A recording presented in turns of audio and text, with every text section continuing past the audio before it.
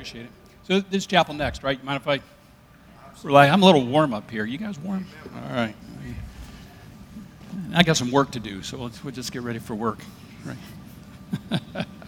Learned that from Brad Lewis, bringing the Word of God. All right. If you have a Bible in your pew, and I'm sure you do, it's burgundy. If yours is burgundy, our scripture is Hebrews chapter 12, verse 2, one verse.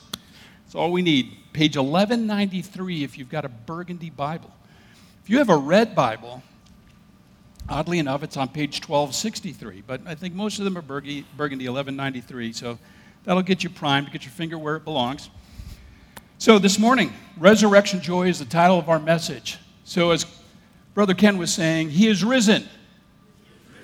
He is risen. He is risen. Woo! Does that get you fired up? I can just go sit down right now. Jesus is risen. See, that's been the anthem of our faith for the last 2,000 years. The church before us has been praising Jesus on Resurrection Sunday, that He is risen indeed. That's the anthem of our faith. We don't just believe in a truth. We don't follow an idea. We follow a risen Savior. Amen? Amen. Risen, resurrected, and coming again. And because of Resurrection Sunday, He came to bring us joy.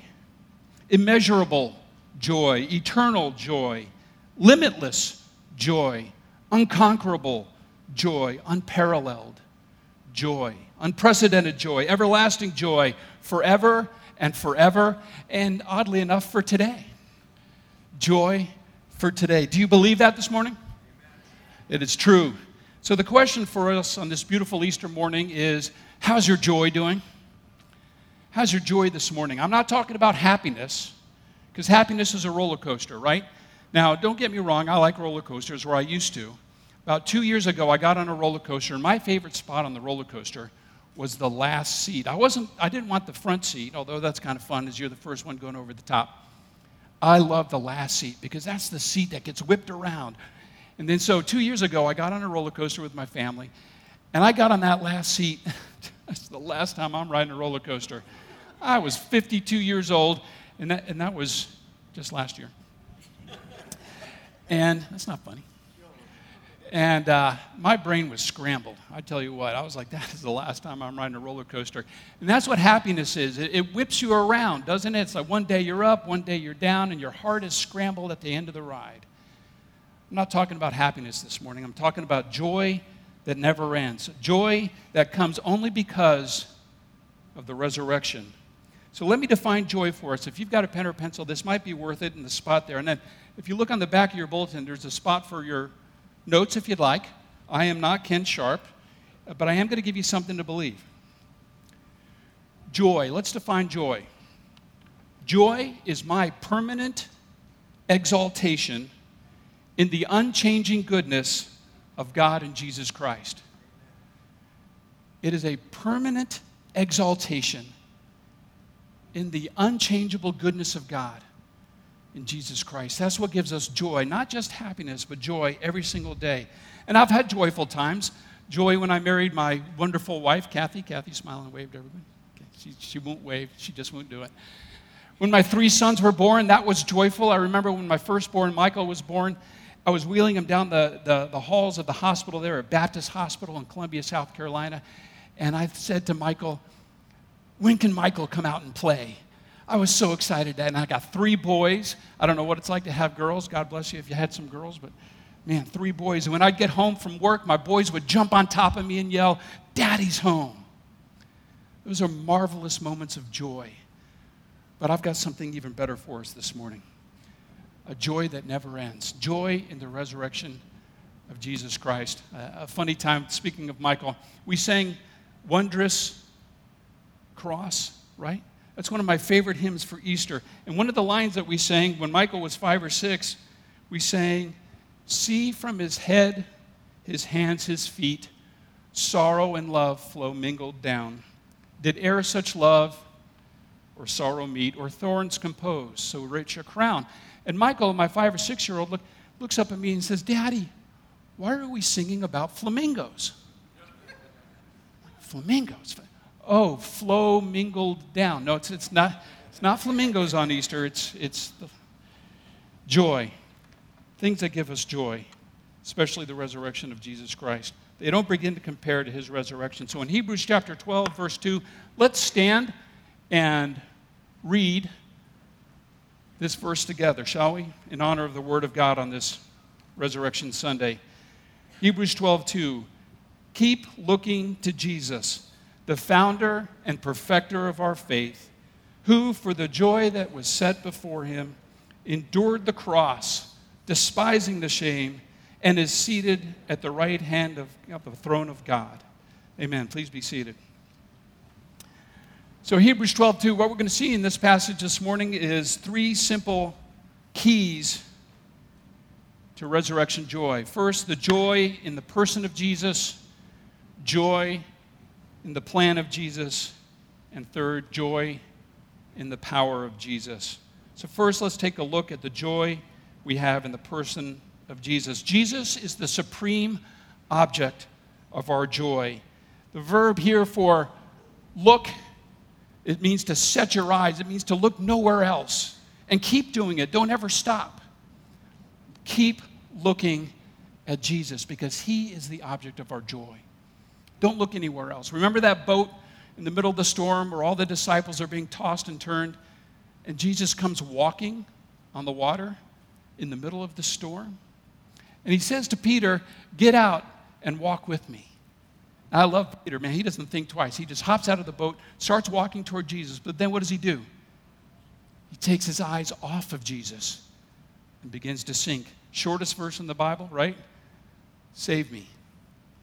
Save me. Peter starts to go down because he wasn't keeping on, looking at Jesus, the author and perfecter of our faith. So don't ever stop looking at him. He is the supreme object, the person of our joy. So what do we see about him here in this verse? First of all, that he's the author of our joy.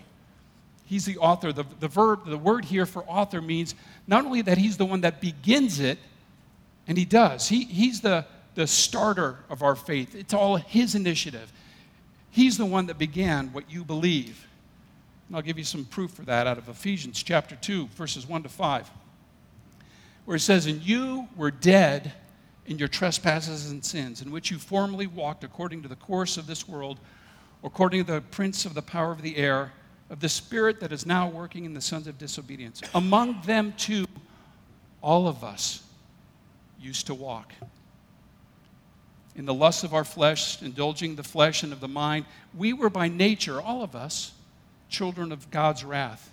But verse 4, but God, being rich in mercy, because of his great love with which he loved us, even when we were dead in our trespasses and sins, he made you alive. He did it. He's the author of your faith. He's the beginner of your faith. But this word for author, founder, isn't just that he's the starter of it and then he backs away. He becomes our champion, our captain. So in the military, we get this. When somebody's the leader, where they're in charge, where do leaders lead from? The front. That's Christ. He is our captain. He is our leader. He is behind his banner of love, we follow. That's what it means here in Hebrews 12:2, that he is the author of our faith. He's not only the beginner, the champion, but he's also the perfecter. He starts it, and he's going to finish it. He's going to make it all that he's dreamed for it to be, for your faith and for mine, for our joy to be filled to overflowing, to be full. And not only is he the one that completes it, but he's the object of our faith. It finds its fullest understanding and joy in him. He is the purpose of our faith as the author and the perfecter. We don't just trust in doctrines, we trust in Jesus. That's where our joy must be, in him. Now this third part that says who. Well, the rest of that first part of the verse says he's the author and perfecter of our faith, of the faith. Who does this stuff? Well, what does he do? We'll break this down in a minute, but he's the kind of Savior worth following because he's the kind of Savior that would rather die than live without you forever. That's a Savior worth following. He's the author, he's the perfecter, and he would stop at nothing to rescue you, to rescue me, to die and rise again on our behalf on this Easter morning. Does that give you joy? Does that fire you up? Man, I tell you what, it pumps me up. Isn't that great? He's the kind of Savior worth following because he would rather die than live without you and me forever. Joy in the person of Jesus. How's your joy this morning? Oh. Second, joy in the person. We also see joy in the plan of Jesus. You see, this whole death and resurrection thing has been the plan since eternity past. In Revelation chapter 13, verse 8, it tells us about the Lamb's book of life, that Lamb has been slain since the foundation of the world. There's this book of life with your name in it. If you have trusted Christ as your Lord and Savior, your name's in that book. And that book's been around since the foundation of the world. Genesis 1:1. In the beginning, your name was already there before in the beginning. And he was already slain from the foundation of the world. That's the plan. It's been the plan all along. To rescue you, to rescue me, and to give us everlasting joy. Joy in the plan of Jesus. He hung shamefully, this verse tells us, naked on that cross so you wouldn't have to. And then he rose again on your behalf. See, somebody had to pay for your sins and had to pay for mine. See, that's the great swap of Easter. Have you ever heard of a swap? You know, you go to lunch in high school and you got a bologna sandwich and your friend's got a ham sandwich and you're like, hey, I'm not up for the bologna today. I don't know what mom was thinking. I love bologna. Great, here's my sandwich. You get this swap, right? Well, that's Easter. You see, on Good Friday, Jesus dies in your place and in mine to take all of our sins. That's the plan. All of our past sins, all of our present sins, and all of our sins of every tomorrow. Every thought, every word, every deed, every motive. See, if he died for me, and he did 2,000 years ago, how many of my sins were in the future? All of them, right? So if he died for all of my sins 2,000 years ago, today, how many of my sins are forgiven? All of them. That's the plan. Does that give you joy that all of your sins, but that's only half the story. See, who's wearing a cross this morning? If you wear a cross, I'm telling you, that's beautiful and marvelous, and it reminds me of all of this. But it's half the story, because there's an empty tomb on Easter morning. Because without the resurrection, we just have a dead Savior. But we have a living Savior who died and rose again. The rest of the swap is, he gets all of my sins on Good Friday. And on Easter morning, praise the Lord, I get all of his righteousness. His perfect life, his perfect deeds, his pure motives. Every thought, every deed was done for the right reason, the right way. And that's credited, because of Easter, to you and to me. That's the joy of Easter morning.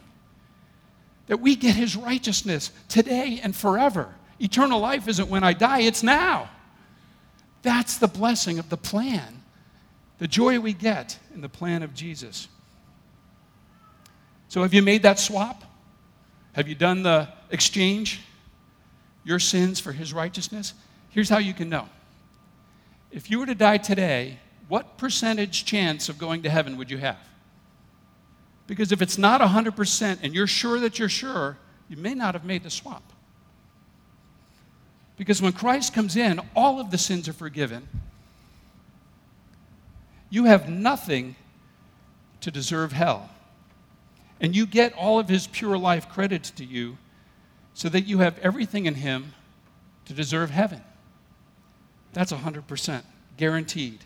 And if you don't know that you know, ask Jesus, the joy giver, to give you eternal life today. Today's the day to start. Now back to our story. So what was the joy set before him? This is really interesting. It's kind of out of order. It says, Jesus, who, for the joy set before him, endured the cross and despised the shame. So if you put it in the right order, Jesus endured the cross because there's this joy thing on the other side of the cross, right? He went through all of this agony on your behalf and mine because there's something that's going to give him joy on the other side, What is that? That joy, I believe, is you. You are his joy. I am his joy. He died and did all of this so he could have you forever, that you could be his and he could be yours. That gives him great joy. You are his joy. He delights in you. He loves you. His banner over you is love. He will never forget about you. He will always love you. You are his pride and you are his joy. A nursing mother, Isaiah tells us, a nursing mother would sooner forget her baby than God would ever stop loving you. It says in that same passage, God says, "See, I have engraved your name on the palms of my hands." When I think of the palms of the hands of my Savior, what else do I see next to my name?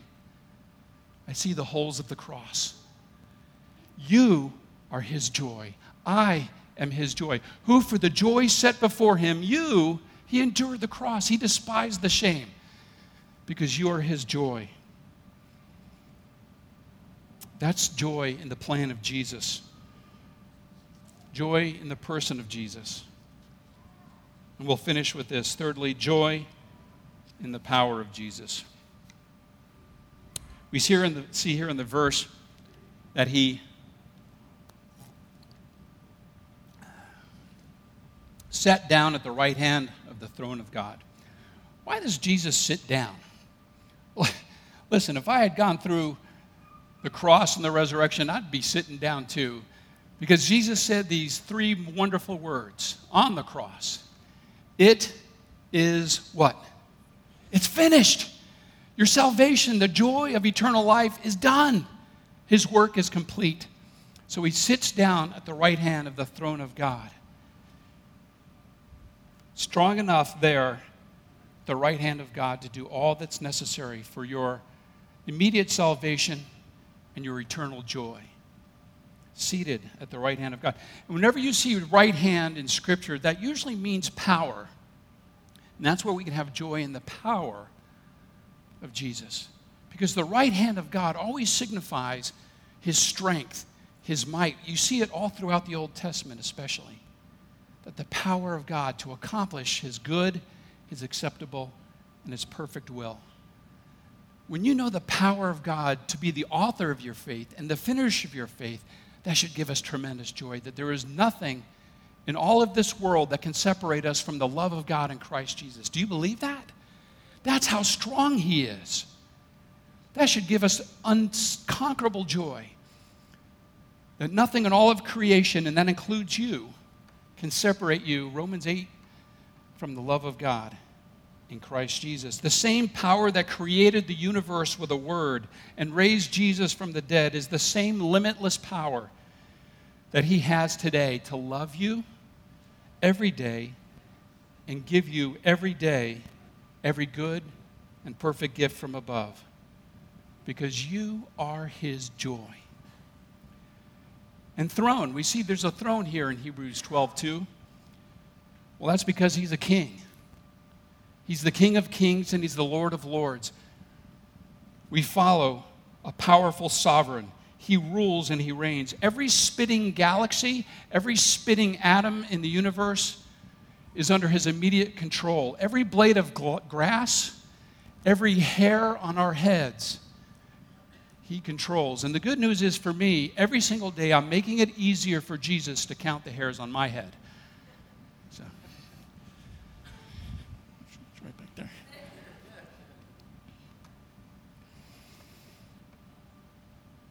And the power of Jesus guarantees that he is big enough to cause everything in our lives to work together for good. And he's not counting it all for you there, Brother Spahn. Romans 8:28 and 29, it's a familiar passage, but this tells you about the power of God to work everything in the universe for your good. It says, God causes all things to work together for good. All things, not some things, because he loves you. Because those who love him, who are the called according to his purpose, these he foreknew and predestined to be conformed to the image of his Son. See, God causes all things to work together for good. What's the good of verse 28? Becoming like Jesus in verse 29.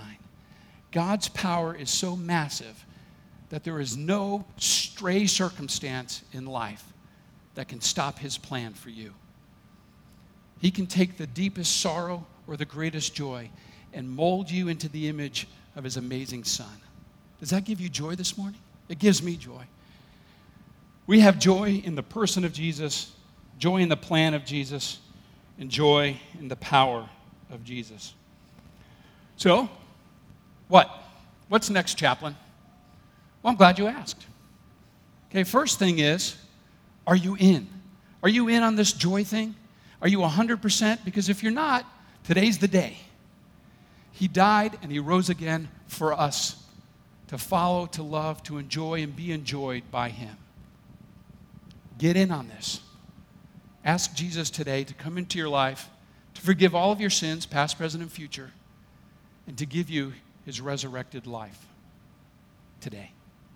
If you're in the club, congratulations. Today is the day of joy. Today is the day that we celebrate. You see, our Jewish friends celebrate the Sabbath on Saturday. We shifted it to Sunday. Why? Because of today. So that for all of eternity, until Jesus decides to come back, oh Lord, please come back. Sunday we celebrate. Every single Sunday we get to, not have to, I don't have to come to church. I get to come to church. To share the joy, to get the joy, to go out with the joy on Sunday because of that resurrection 2,000 years ago. So if you're in, you have the privilege, and I have the privilege every single day in the family. No sour lemons. We, of all people on earth, should be those filled to overflowing with joy. In John 15:11, the night before the crucifixion, think about this. Jesus is with his disciples. I think he's walking through the Garden of Gethsemane. He's pointing to some vines, some grapes. He says, I'm the vine, you're the branches, abide in me. And he says, I've told you these things. He's about to die 12 hours later. And he says, I have told you these things, John 15:11, so that my joy would be in you, and your joy would be full to overflowing. How's your joy this morning? Joy in the person of Jesus, joy in the plan of Jesus, and joy in the power of Jesus. Full to overflowing. Now and forever. Amen? Amen. Let's pray. The